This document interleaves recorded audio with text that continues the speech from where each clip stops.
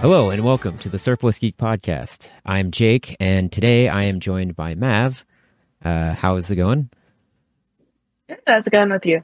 It is going somewhat good. We'll see. So I wanted to have you on specifically because of your unique experience and a few things. You have some things to bring to the table. Specifically, later on we'll talk a little about mental health in the military. I think it's an important thing. But what's a little background information on you? Who are you and so forth? All right, I am Mav. I'm 20 years old in the U.S. Air Force. I'm currently stationed in Osan, South Korea. I went to school for 2 years to be a military historian, but I currently work in a military post office. Nice. So, why the Air Force? So I actually come from a very long line of U.S. airmen and pilots. So my father was an aviator. My grandfather is an aviator. His father before him was a U.S. Air Force pilot during World War II, the Korean War, Vietnam. His father before him worked on planes in the airfields of France in World War One.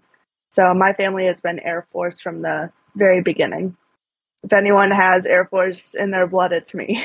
That's insane. All the way back to the beginnings of air and war. That's crazy. Literally the first days my family's been there. So you just continued that.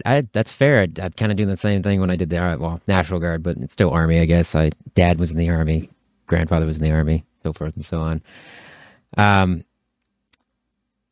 I don't know where I was going with that, but moving on. That's pretty cool, actually. It'd be kind of cool to talk to your dad, just because pilots are always awesome. Was your dad like what kind of pilot was your dad? Just out of curiosity, like a. So he was actually a civilian aviator, Oh, but okay. one of the first planes he learned to fly on was a P-51 Mustang. Oh, Um, nice. and that was around the time that the Top Gun movie came out, and he looked scary similar to the character Goose. So that was his nickname when he started flying, and it was even his license plate was Goose. So then when I was 14 and I started picking up aviation like my dad, he started calling me Mav. Oh, So okay. I was always the Mav to his Goose, and that's where the nickname came from. All right, that's pretty awesome. That's pretty cool. Um, yeah, it's funny. My uncle actually was a Marine, and he was I think he was an aircraft mechanic. But then after he got out of the Marines, he became a pilot, and he flew like out of Dubai and some other things. So Oh, wow. yeah, and now he's a lawyer. So go figure. Um, Full circle. yeah, he's a lawyer married to an eye surgeon. So like, yeah, I know. Talk about a life. So I kind of only can scratch the surface in the Korea thing because you're kind of limited in what you talk about with you know reasons. But how is Korea? You're not the first guest I've had on to be in Korea, but it is interesting. Korea is a major deployment, or not deployment, but station area for people. How's your experience been? So I've definitely come at a tense time for the US and North Korea. We call them our moody neighbors to the north because every time we do any sort of exercise on base, so we do contingency plans. And that's basically, what'll we do if North Korea decides to come down and fight us? So every time we do an exercise, North Korea gets nervous and they start launching their own exercises, which makes base leadership nervous. Then we start launching more exercises again. And it's very tense to be at a constant stalemate with your neighboring country. Um, the base is, it's not the biggest base I've ever been on, but it's actually divided between US forces and South Korean forces. So, like, three-quarters of the base is American, about one quarter is Korean. So, even when you're on base, it's still like a constant culture shock. Hmm. Like, you're never fully integrated, like, not integrated, I guess, but you're never fully surrounded by American culture like you would be on other bases in foreign countries. So, that's definitely different. Just today, I went and I ate at the Korean chow hall. So Hmm. it's all traditional Korean food, and it's pretty good. I'll give them that. I like their food. That's pretty cool. I mean, that beats the chow halls I had to eat at, where the cooks couldn't even figure out how to boil eggs or boil water to cook the eggs, at the institutionalized eggs or whatever they used. Oh, Um, believe me, we have our own chow halls with that struggle. yeah, That's yeah, why we go and eat at the Koreans. that's fair. Yeah, that's pretty cool though. It's interesting that a base in Korea is majority. I mean, it makes sense as American base, but it's funny to think about. It's a Korean base that's majority American. Like, that's just interesting to think about. Um, Obviously, Korea was not your first choice of station. It was not. Germany was, or any base in Europe. But in my tech school class, there were a few of us who ended up with Korea. So we actually all ended up at the same workplace together. A couple people actually really wanted Korea. I was vehemently opposed to it, but I've appreciated. I've been across the entire country. I've been from the 38th parallel down to the coastal city of Busan. So I've tried to make the most of being here. Fair enough. You got to embrace the suck sometimes, you know. Sun requires that. Yeah, I can only imagine. Especially with, is it cold over in Korea? Like, Yeah, it gets really hot during the summer. It gets really cold during the winter. Right now, it's like in between, which is nice. But I mean, you'll wake up in the morning and it's 2 degrees outside, and you have to either walk to work or pay for a cab. And I opt for the cab. It's just, you know, lower lower risk of hypothermia. I'll take it. yeah, fair enough. It was actually -10 here not too long ago, so I feel that literally. And that's pretty cold for us.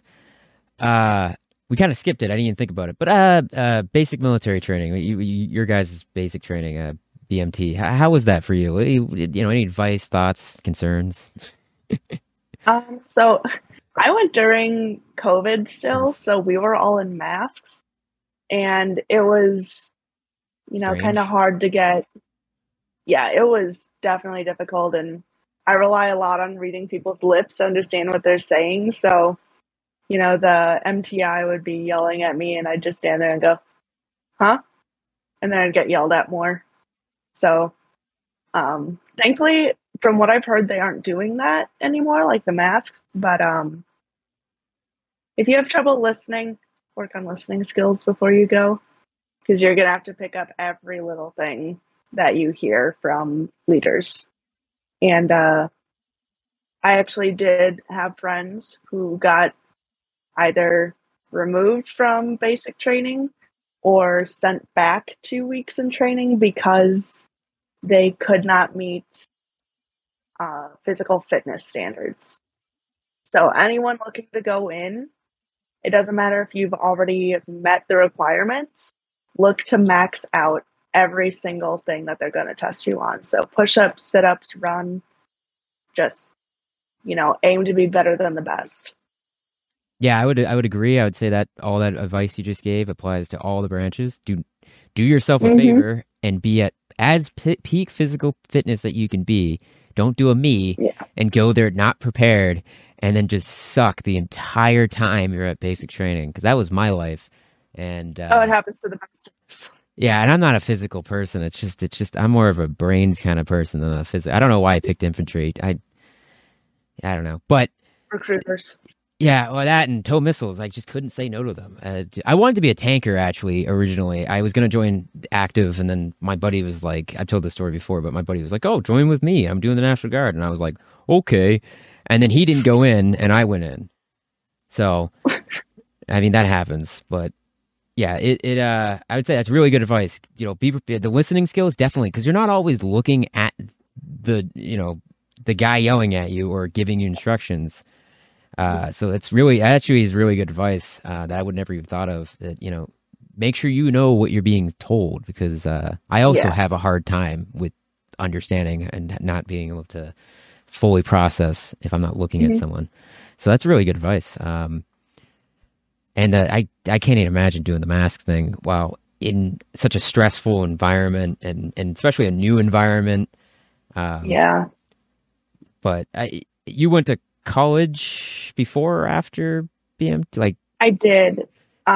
So I did 2 years of college. I got accepted to an early college program when I was 16. So I did 2 years of community college before I enlisted. And uh, it was an unofficially declared major, but it was military history. So I specialized in the World Wars and Crusades oh wow, that's because actually you pretty shouldn't cool. let 16-year-olds choose their major. Fair enough. I mean, hey, it's better than some other majors that I can think of. But I mean, I went to college and I dropped out. So, a major versus a no major is, got to take the win. Um, yeah, that's pretty cool. I will say going to college, I think, is also, if you go to college before you do basic of any types, I actually think it helps because it gets you away from home, gets you into a place with different people that's not the people we went to school with. Definitely helped me a little bit because I was definitely a homebody, didn't want to leave home. And even though I dropped out of college, I still went to college for a little while, 6 weeks. But I only got 6 weeks in and I was like, wow, this sucks. I hate this. I don't know why I'm here. I'm wasting money I currently. mean, better you figure it out then than 3 years into your degree and then you're like, oh, this sucks. Never mind. I liked the degree I was going for, but I did not like the school. I did not like the idea of it. And my parents were like, if you're going to leave college, you have two options: get a job or join the military. So I did both. Got a job and then joined the military, and it worked out, I guess. I'm doing a podcast now that 5 people listen to, so that worked out. Um, Yeah, I'm sure there's 7. yeah, Don't beat yourself up. the shorts do better than the podcast, so I'm not too worried. So all right, so Korea is Korea. I would have no clue. The furthest I traveled for the military was New Jersey. No, actually, that's not true. Virginia. Sorry, I lied. Virginia was the furthest I traveled to, and it was covered in spiders. Oh, Yeah, no, thanks. the forest floor would move. So, Thanks. I'm gonna have nightmares tonight. oh, I sorry. appreciate it. Sorry to all the arachnophobes out there too. You just, not spoiler, trigger warning for arachnophobes. I should have probably said that before. But all right, so future plans. Do you plan on staying in the Air Force? You going to try to transition? Anything in that realm? Anything you want to talk about in that realm? Yeah, so I'm actually looking to switch to the Coast Guard Reserve. Uh, it'll get me back to my home state. I'll just have more options. I'll be able to spend my time more how I'd like to. And, I can say I did my 4 years active duty. I did my service to my country. And then I can, sit at home, finish up my military history degree, get my diagnostic sonography degree, and, start making bank. Yeah, you got a plan there. I mean, and I will say to people listening that, because some people listening are under 18, I know, if you're going to join, consider one of the reserve guard options, any of those, like you said, Coast Guard Please Reserve, Army consider. Reserve, I guess the Marine Reserve, although I don't know about that one. Air National Guard is a really good choice.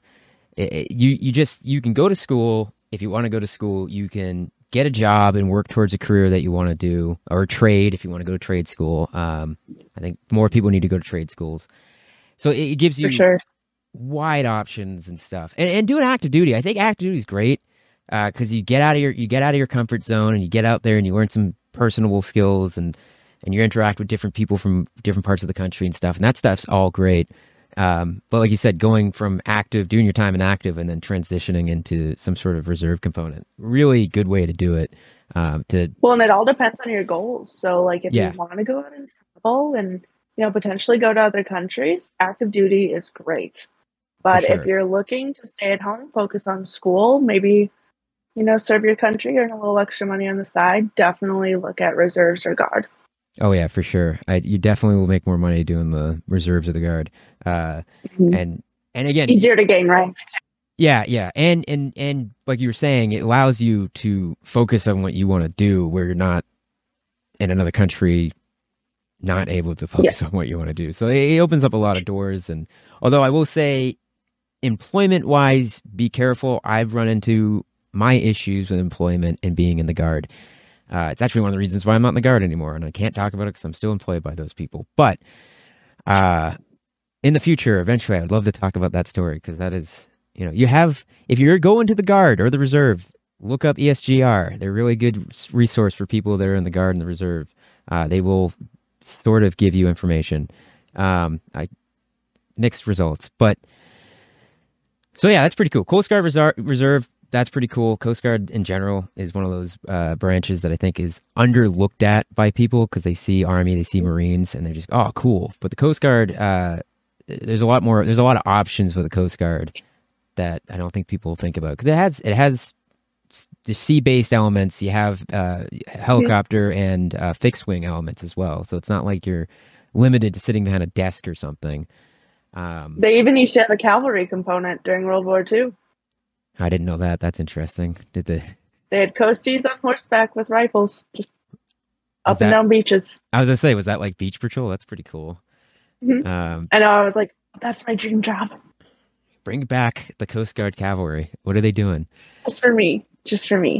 I mean, I'm not gonna lie. It'd be kind of cool to see like Coast Guard just on horses going up beaches and stuff. I mean, I live in a state with beaches. I'd love to see that. Honestly, I think it would help tourism. Be good. Yeah. Everyone wants to see the coasties on horseback with guns. Who wouldn't? I know. And Coast Guard, those guys would be federal officers, aren't they? Wouldn't they be federal officers at this point? And I don't know how the Coast Guard works, but pretty sure. I can't. Pretty sure you become, because they're part of the Department of Homeland Security, so it has their. Yeah, they're DHS. Yeah, they're that dual weird thing where depending on what their use is, they're either DHS or they're DOD and stuff. And Coast Guard's interesting. Yeah, so it's like there's separate jobs within it. One's DHS and one's DOD.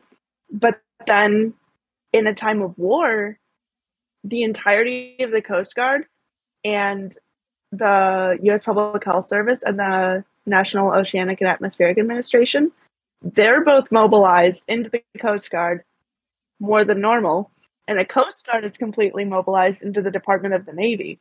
Then they're all DOD. Huh. Yeah, so keep that in mind if you're going to join the Coast Guard. There's other options for uniformed service.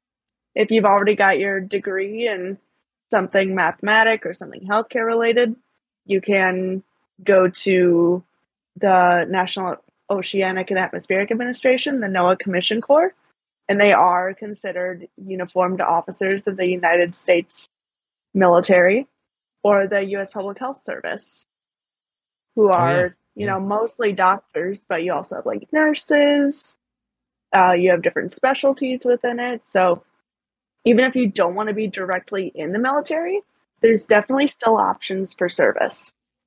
Yeah, I didn't even think of the public health service. That's another good example, especially if you're going already into the medical field and you want to serve and you don't want to just be like a 68 whiskey or something like that in the Army. You could go in that direction. That's a good point.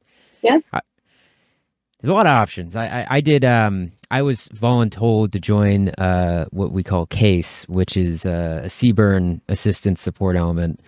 And there's 3 C's to the C. I don't remember them all. But anyways, it's basically a Seaburn unit. We're the people that set up fences and help assist with the casualties and all that jazz. And it falls underneath the Homeland umbrella sort of thing. So it's kind of weird because it's kind of, you're almost civilian at that point in terms of operation. But one of those weird things. Actually, a good example of them being used is that Ohio chemical train explosion thingamajig that happened recently. They activated the Ohio and I forget, it was like West Virginia's National Guard and their civil support teams. And I'm pretty sure part of that would have been potentially their, now I think about it, it's probably because West Virginia is part of their region. They divide the country up into regions. Region 1 is New England. Region 2, I think, is New York. And then it goes on from there and stuff. And Appalachian region, it would be them.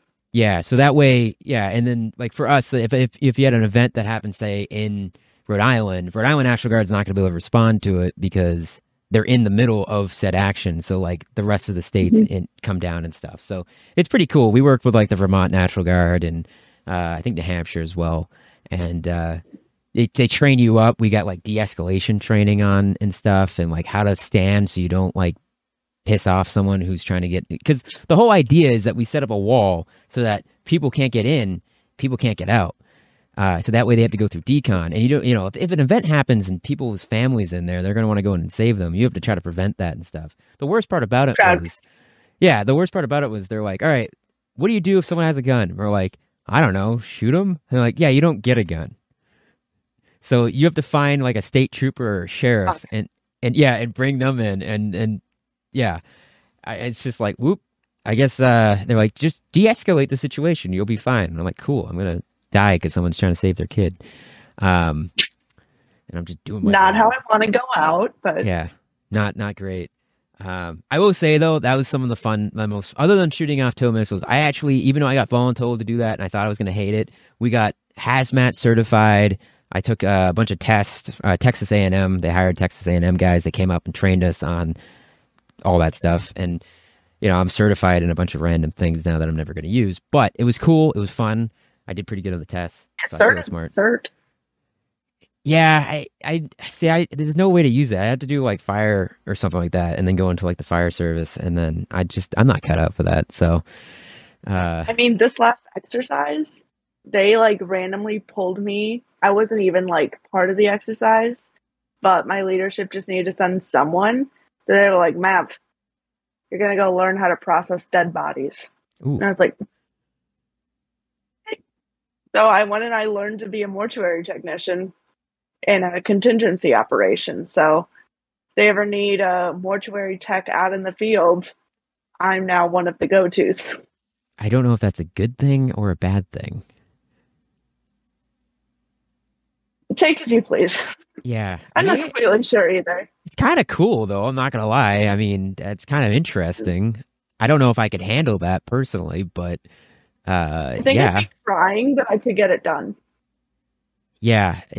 I mean, it makes sense. I understand why they would do that, because if I'm assuming there's mortuary staff on base, but like if they can't do it, they need someone else. We did the same thing. We had guys pulled for like, all right, you're going to be the commo guy. You're going to go learn all the radios, and they went through a whole course on it, and then he became our commo guy. And he wasn't a trained like radio specialist, but he just became the trained radio specialist. That way, you're out in the field and your radio goes down. This guy knows how to, work it. And then we had a guy that became a bus driver. His job, because we had these buses, his job, he was a state trooper, so he knew how to drive. He was respectable in the unit to take that responsibility. They're like, all right, you're going to learn how to be the truck driver or the bus driver, and you're going to be a bus driver. So he bussed us down to trainings and stuff, and that was his job. Like, wow. That was a side job, I guess you can say. It's one of those weird things where I don't think people think about it in the military. You're not always just not just kicking doors down. And well, yeah, and that's something that people forget is you don't have just one job in the military. You're trained for so many different things. Like I say that for a lot of military people, our primary job is armed janitor. Yes. It's like even in basic training in boot camp, you are learning how to clean. Yes. You are learning how to organize. Especially infantry. Infantry are definitely all janitors. They're barely infantry. They have mop. They're the mop men. Yeah, exactly. It's true. We every drill, you got to clean the. We had a guy that was like a contracted civilian that did the cleaning. But that Sunday came around, we were sweeping, we were cleaning the bathrooms, we were doing everything, cleaning the showers, everything had to be cleaned. So yeah, well, even here at the post office I work at, all of a sudden we'll just be told, "Get up! You're not going to breakfast. You're going to go outside and clean." Oof. And we're like, "We're part of the BX. We have janitors to do this." And they're like, "Nope, we have airmen. They can use the janitors. We'll use the airmen." I don't think we do as good of a job as the janitors would. Yeah, well, the janitors probably like it though. Yeah, I'm pretty sure they get paid about as well as we do too. Yeah, so they're probably like, cool, less work, nice. Although they might be like, oh crap, this looks like bad. Now we got to go reclean it. So that's always a possibility. I know our guy didn't do anything. Great guy, I'm not trying to knock him, but I know he sat around most of the time. So once in a while he'd buff the floor, the like 7 tiles that we had in the very entrance of the armory. But like for the most part, sat in his office. Don't blame him. That's the way a janitor does his thing. I can confirm. But yeah, I'll just leave it at that. But so I guess we'll dive from janitors into the serious topic of the video, which is mental health in the military. And this is the reason why I want to have you on, because I actually caught you were talking to someone in a comment on Instagram. I can't remember who it was, but it was someone that talks about the stuff. And it was just, you're just basically going off on them because they were just saying dumb things. And I was like, all right, I got to have this person on to talk about mental health and how important it is and how it's overlooked even in the smallest detail of things. So I don't really have a question to lead off on because it's kind of one of those things. But I don't know. What's your take on it? How it's handled, things of that nature? So mental health in the military is definitely something that they've started talking about more recently because, there's the 22 a day statistic, 22 veterans a day commit suicide. And it is a really sad statistic. And leadership, it seems like, is finally catching on. And they're like, okay, we need to get our people help. Because if we don't, they're just, are we going to leave them completely abandoned? Are we going to, not make them feel supported? That's not good for retention. That's not good for morale. That's not good for the military in general. So I can definitely see that recently it's been something that they've picked up on more. But at the same time, you still hear these horror stories of people who, attempt suicide and then they're punished by leadership for it. And they're given extra duty or they're, handed paperwork for it. And that is still really sad to see. So even here, this base has really good medical facilities. They've helped me more than once when I've had serious complications here. But even so, sometimes you just try to reach out and you get redirected, you get sent, in circles. So I remember one time I reached out because I had thought I just want to talk to a therapist because I had stuff going on at home. I didn't really feel like I had anyone to talk to about these things. So I had called the clinic and I had said, hey, I'd like to make an appointment to get in and just talk to a therapist. And the first question they asked me was, are you suicidal? And I said, no, I would just like to talk to someone. And they said, oh, well, unless you're planning on committing suicide, we don't have space to get you in to talk to anybody. And said, you can try a chaplain though. And, chaplains are great and all. I've had some amazing chaplains. They're great people to talk to, but sometimes you want a professional view of things. You want someone, highly educated in this field to talk to instead of a religious leader. So I felt, in that moment, I felt pretty, I don't want to say distraught, but I was pretty disheartened. And, I think that mental health in the military has come a long way from, especially where we were during the Vietnam and Korean wars, because now it's not just viewing people as machines. These are people. Like, your fighting force is not mindless. They're not just bodies. They're individuals. And granted, those individuals make up a whole, but you still need the individual to be a component to that. So I do think that we've come a long way, but I do think that there are still a lot of misconceptions about, treating mental health in the military. Yeah, I'd agree. And I think the chaplain thing is chaplains are great, and I agree, but it's like having a broken leg and going to see the chaplain. I mean, sometimes the chaplain can't solve all your problems. The chaplain's not because especially if it's a civilian that you're going to for the professional help, they have a different experience or outlook on it. You have a different set of eyes on it that's not set in the military ways. So it can kind of give you a little bit of perspective on things. I know from my experience, I had mental health issues when I was in, and I went and saw our behavioral health which is a little bit different for the Guard, but it's a state thing. And actually, I will say, if you're in my state's National Guard, you're generally speaking going to be well taken care of. I had an amazing experience with them. They were very attentive and helpful, and it was a mix of National Guard and civilians. So it just, I felt like I was being taken care of. From my unit side, for the most part, we're cool, and I'm not going to disparage my unit, but individuals in my unit, I will say I did get the negative aspect of it, where I did feel kind of othered. I didn't feel like I was part of the unit anymore. I mean, the last year of my time in the service, I didn't really feel like I was supposed to be there anymore, just because I had issues, and they were pretty serious. I'm not going to go super duper into detail in there, but it was serious enough. And it actually has to do with what I was talking about earlier, my work and employment issues. But it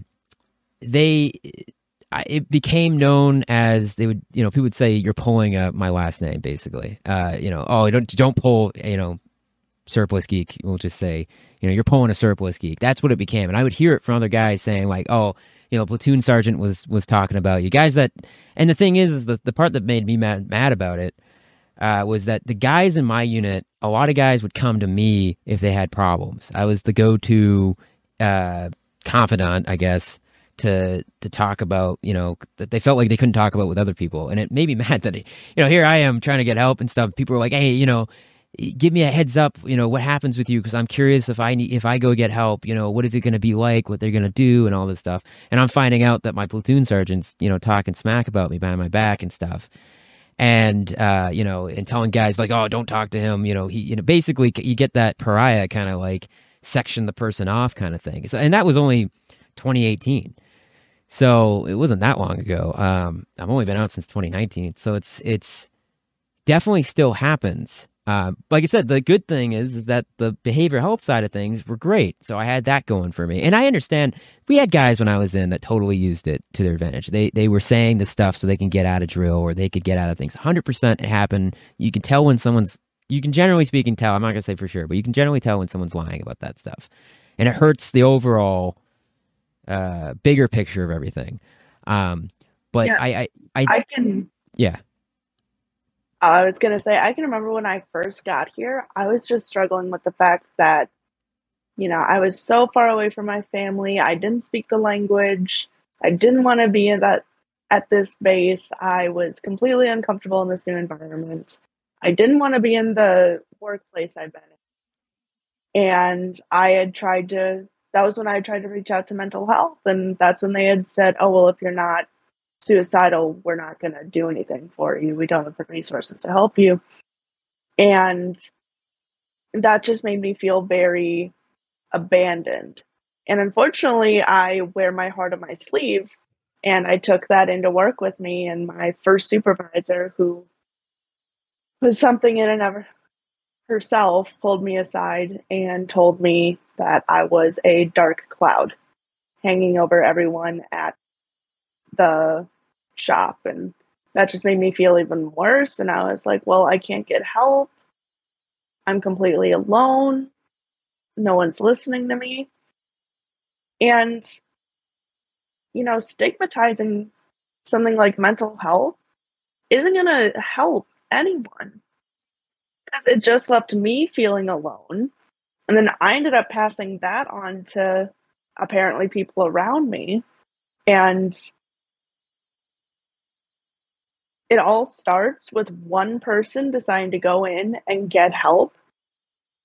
And once you get things off your chest, maybe you're able to help someone else. Maybe you're able to say to someone else, you can come to me and I can try to pass on some of the advice I was given, or I can tell you how it was to go in and talk to mental health. And you can give other people that reassurance. But it all starts with being able to have access to those resources. Yeah, and having supervisors, leadership that actually care and do their job. Because that's a failure of leadership, and the not having enough resources. I don't want to disparage any base commanders, but that's kind of a failure of leadership at the top. That's their job, is to make sure that there's those resources so you can take care of. I mean, Uh, and again, none of this is all your own opinions. We forgot to say this earlier on. This is all your opinions, not endorsed by anyone. You're not endorsing opinions of the DoD, blah blah blah. But I'm not paid enough to be endorsed by the exactly, DoD. exactly. So For the A1C, I do not make enough for yeah, to express the feelings of the U.S. military.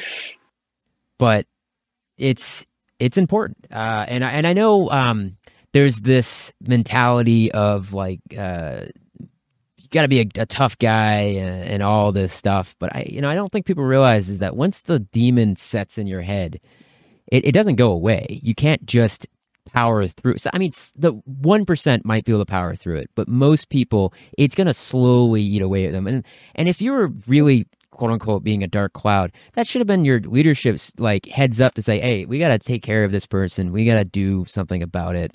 Not the way they went about it, obviously, but.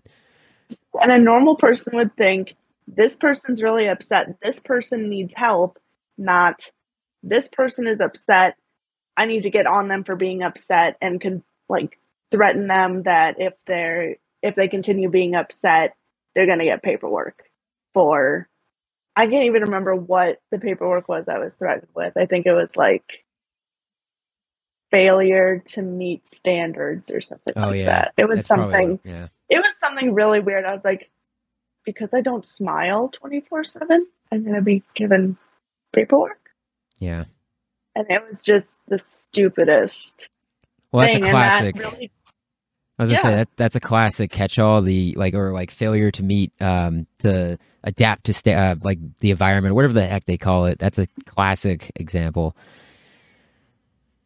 where they use that against everyone. They use that against us for PT failures and stuff. Where the Guard is really weird when it comes to PT, and I will say you got to get on it. I was bad at it myself, but they use that all the times where they'll say, oh, I have failure to meet, and they'll threaten you with it. And I wish leadership would stop doing that. It's like either kick guys out or don't. I'm so sick of the like, oh, we're gonna kick you out, and then they never kick the guy out, and he's been in for 4 years. It's like just I don't know. But love threats. Love just like having something to hang over your head. Yes. So they can be like, oh, you do that one more time. You do that one more time, you're going to get it. And, there's no lesson to be learned from it. Yeah, because exactly. they never follow through. Well, yeah, and it's a little bit different with the Guard because you only see your unit once a month. But it's just like no one checks in. I don't want to get too far into how I think the Guard could improve, but I think the Esprit de Corps is just not quite there. Not there. Yeah, where some guys would be cool, but for the most part, I didn't really talk to my guys when I was out and about doing my, because we go back to civilian lives and you do your own thing. And I think that's one of the negative aspects of the Guard, where you just don't. It's like you're living two separate lives. Yeah, pretty much. Yeah, you really are. And I think that's the thing too, that people would tell me. The one thing that always got me was people would be like, you signed up for this, when I would be like, oh, I'm having a hard time. It's like, I don't know what I'm signing up for. Like, nothing can really prepare you for the military. It's a very unique experience. Well, and that's what they always say here is, oh, you chose this, you signed up for this. And I want to explain to people that, I was raised around the old Guard guys, like the guys who deployed in Vietnam and Korea. My grandfather was a Korean War vet. So I was raised with the old Air Force. I was raised with the old blue, is what my NCOIC calls it. So I thought that I was, I foolishly thought I was going to be getting my great-grandfather's Air Force that had so many different priorities and was truly about being the military and was about serving your country. Well, you get into the military now and you talk to the average person and it's just someone who wants to pay for college. Yeah. This is not the same Air Force that flew in and bombed Berlin in World War II. This is a completely new deal. Yeah, I can see that. So yeah. It's really hard for me to adjust to because I was like, this is not what I was raised around. This is not who was so formative in my upbringing because I was always surrounded by veterans. Like I grew up next to an air base, or I guess it is an air guard base, but I was just always around veterans. I was always around guys who were so proud of their service, who had deployed to so many different countries during different wars. And I was like, yeah, I want to be one of them. And then I joined and I was like, this is not what I thought it was going to be. And it was culture shock going from that old guard Air Force to this new guard. And I really think that contributed to the decline in my mental health because it isn't at all what I had thought I was signing up for. Yeah, and again, I think it's one of those things where it's you can't know what you're getting into until you're into it. So you can guess, you can kind of. I mean, my dad did. He was Army. He went to Germany for 6 months for Verforger. Germany, kind of all over Belgium, Germany, for Forger, and did that. And I got those stories and stuff, and it's like, man, this sounds great. There's some bad stories in there too, but it always sounded so much better than it turned out to be. Where, I mean, again, I had fun in the I can't take away. I met a lot of good guys in the National Guard, and I had a lot of fun at times. It just at other times you're like, wow, this is the worst experience of my life. Why am I here right now? And it's funny, it was always the shorter weekends. I did a 3-week in Virginia, and it was like the greatest time I ever had in my life. It rained half of it, and like I said, the floor was scary, but like it was great. It was fun. We actually did actual training where we took our Humvees out and did like fought OPFOR, and had miles gear and all that jazz, and it was fun. But and I think that's what contributes to that, like feeling fun and like the camaraderie is when you like everything really sucks and you're just like, this is the military. Yeah. Like when we have exercises here and we're just laying around in our helmets and our vests and our chem gear, and I'm like, this sucks. At the same time, I'm like, this is the Air Force. It's a good suck. I'm actually following through on the goal I set when I was in middle school. Like I am actually in the military. That's when I actually feel like I'm in the military.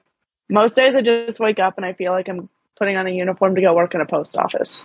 Yeah, I can see how that would get kind of hard to do over and over again. I don't know how to describe it, but it's almost like I have like a military imposter syndrome. Like I don't feel like I've really earned the title of airman, and I don't really feel like I'll ever be able to call myself a veteran and feel like I deserve it. Like, granted, I passed BMT. I made it through tech school. I've been on a short tour in a forward deployment location.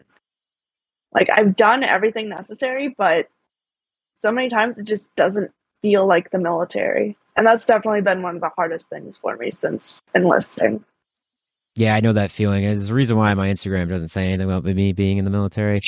I did 6 years by that standard. I'm a veteran by National Guard standards because you got to do 6 years to be a veteran, National Guard, get the benefits, but I don't consider myself a veteran. I didn't do anything. I didn't go anywhere. I only did training. So it's an experience, and I go, yeah, I served, and that's about it.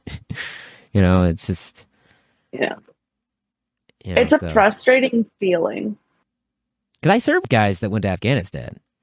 Guys that deployed with the unit in Afghanistan. One of the last deployments to Afghanistan for our unit, which was a long time ago. I could tell you it was like a decade ago that those guys went. So I got to meet guys that actually were over there, reacted to contact, did all the things that infantrymen do. And here's me, this guy who can barely pass his PT and is just a nerd. And I'm just like, oh, hey, what's going on? Hello, fellow soldier. And it's just like, they're like, hardened veterans and stuff. And it's just, we got guys that came in we had one of my sergeants, 2 tours or 3 tours with the Marine Corps and then a tour with the Army. And then he came to the National Guard. So he was in Iraq like 3 or 4 times or something like that. So it's like, it's a completely different, I'm like, do I even belong in the same unit? I know that's how it works, but it's weird. I definitely get that. There's guys I've talked to here who have been deployed 4, 5, 6 times. My own leadership has been on all of these different deployments to the Middle East, and it's, I don't know, it's just a weird thing. You just feel out of place. Yeah. You're like, when did I get dropped here? Why did I get dropped here with all these people who know what they're doing? Yeah, pretty much. I felt like a kid. I felt like a kid in a uniform. I really do feel like I'm just playing dress up most days. Aw, I'm pretty camo. And I just go to work. And I have to like remind myself on a daily basis, you are in the military. Yeah.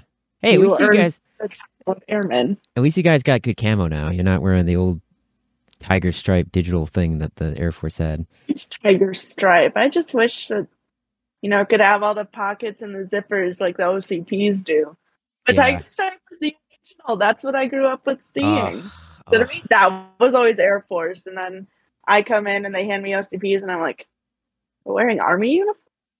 Oh, I liked when we got OC. Well, see, I came in during the UCP era, during the the Universal Digital Camo pattern, and when we got OCPs, I was so excited to get OCPs and not be in UCP anymore. And I was like, oh, this is so great.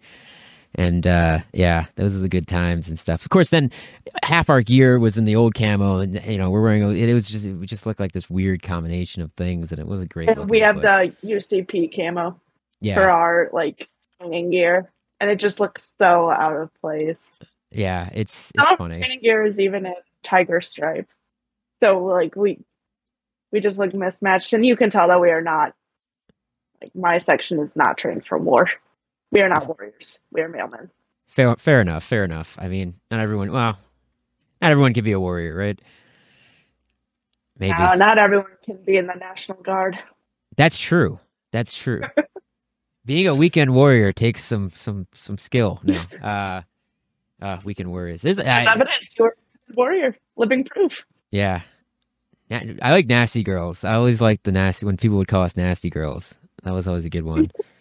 I haven't heard that one. Oh, really? That's a common one. Yeah, active duty. That's the slang for us from active duty, which is nasty girls. Weekend warrior, nasty girls. I don't care. I think it's hilarious.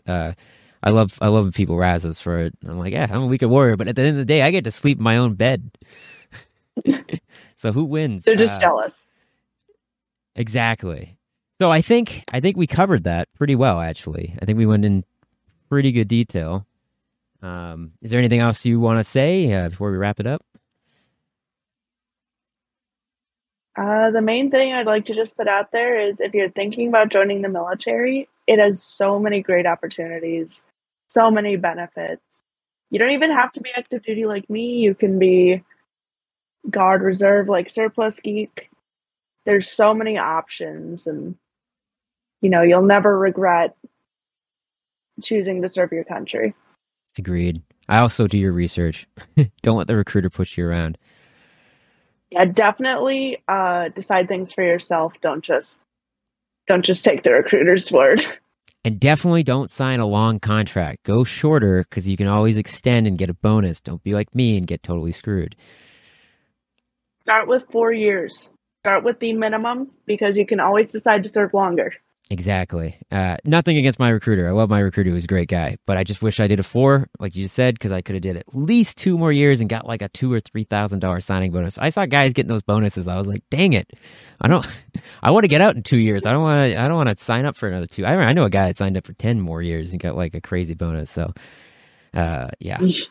Or it was 6 You got to really like it to be willing to do that. Yeah, it was a 6 or 10 year contract. I was like, oh, I'm getting out long before that. I'm not cut out for the long term. But yeah, I would agree. I would agree that it opens up a lot of doors. Just make sure you do your research. Make sure you pay attention to your health. I think that's a big one, especially now with all this stuff going on with base water and all that jazz. Pay attention to that stuff. I can't stress that enough. I sometimes worry about that because of all the exposures and stuff. But and it doesn't matter. It doesn't matter what branch you pick. You can get exposed in any of the branches. I would say Navy seems to be the worst right now because they keep having. At the moment, Navy's probably the worst. I'd say just by the sheer size of the Army, you guys are probably the best because you have the most options of places to go. Air Force, you're going to get that plain those plane fumes coming down. That's true. So, Yeah. poison. Yeah, yeah, and I'd say, I mean, the thing is with us was the real quick to that is even in the army, people don't think about diesel fumes, stuff like that. I mean, it's technically it's JP8, so it's jet fuel technically, but that in the Humvee, it came right into you. I passed out so many times from exhaust coming into the Humvee or whatever was coming in the Humvee. I just would be like zonked out, and then my sergeant would wake me up, and I'd be like, and it's just like I passed out. That's great. So I probably have brain damage from that, which is great. It's not service related though, of course. The VA. Nothing's ever service. Yeah, exactly. I don't even bother going to the VA. It's so difficult as a National Guardsman. I will say that's one thing. If you're looking to take advantage of your benefits, do a lot of research into your benefits because it's not just, oh, I want a house loan. Click VA loan. Oh, you're good. No. I couldn't even get a VA loan because my domicile does not meet the definition that the DoD has for said domicile. So, have interesting definitions of things. I know it's very specific, and I found out the hard way, and I got taken for a ride, so it was great. Adulting is also wonderful. For medical. I was gonna say also for medical, always keep your records. Yes. Like when you go to medical for anything, ask for a hard copy of your discharge papers. Exactly. Because you're going to want to file those away. And if they try to shortchange you when it comes to your benefits, you can say, no, this is what I need. Yep, I would agree. The tech sergeant taught me to do that. And make sure before you go in the military, get your teeth checked out. You don't want the whoever's doctors or dentists is going into your mouth and ripping teeth out and doing things. Horror stories. Yeah, I would. There was a girl in my BMT flight who had to get her wisdom teeth removed in BMT. That's the worst time. I would not recommend it. It's it's not. It was close for me. Good. They thought about it. They looked at mine. They're like, maybe. And then I was like, they're like, do you have a dentist at home? Because they found out I was guard. And I was like, yeah. They're like, oh, I'll let him take care of it. And I got home. My dentist's like, no, we're not taking those out. What are you talking about? And I was like, thank God. I don't want to take them out. They don't need to come out. I'm not taking them out. But they will. That's the thing. I will tell people, dentist is a big one. Annual health thing that we did, the PHA, for the guard, you can get a form. So you can go to your dentist, they'll sign the form, and that way you don't have to have the contracted dentist that's sitting in a gym look at your teeth. You can just hand a form in. It says someone you trust. Yeah, exactly. Teeth is one of those things. It's one of those things, though, like I would go to the PHA, and the guys around me would be like, what are you holding in your hand? I'm like, oh, it's my little dentist signed thingamajig. They're like, you could do that? And I'm like, yeah, you could do that. And they're like, oh, I'm already here. I'm like, well, yeah, you don't have a choice now. It's too late, but I'm not doing that. But for future reference, do this. Yeah, for future reference. Yeah, and take care of your hearing too. That's another big one. I have bad hearing in my left ear, and I mean, I do get some halfway decent benefits from it because it happened after I came into the military. But definitely take care of it before you join. Make sure you are in tip-top shape before you join. Yeah, I had pretty good hearing, and then my hearing protection popped out on a training exercise, and I was on the 240, and I had to keep shooting. We had an op forward to shoot at, so I had to keep shooting, and I was trying to cover my ear up my shoulder, and I'm trying to fire and stuff, and it was ringing for I couldn't hear anything out of that for a day or two. And the 240 with blank, loud. It's louder than a 50 with a blank adapter, so. No thanks. Yeah. The same thing happened to my dad, though. He went to the range. They went to the 50 cal range when he was in. He was in Texas, Fort Hood. And they get there, and they're like, all right, you're going to go on the range, start shooting the 50. You're like, oh, what about hearing protection? You didn't bring your own? They're like, no, we didn't know we were doing this. They're like, oh, you got to go anyways. Get up there. And they just went up there. And, of course, he has, slight hearing loss from that. So only slight. Yeah, only slight. I mean, it was outdoors, so, the sound kind of dissipates. It's all right. But all right, we'll wrap this up. If you want to find you, where do we find you? You can find me on Instagram at SlavMav. That is SLAV.MAV.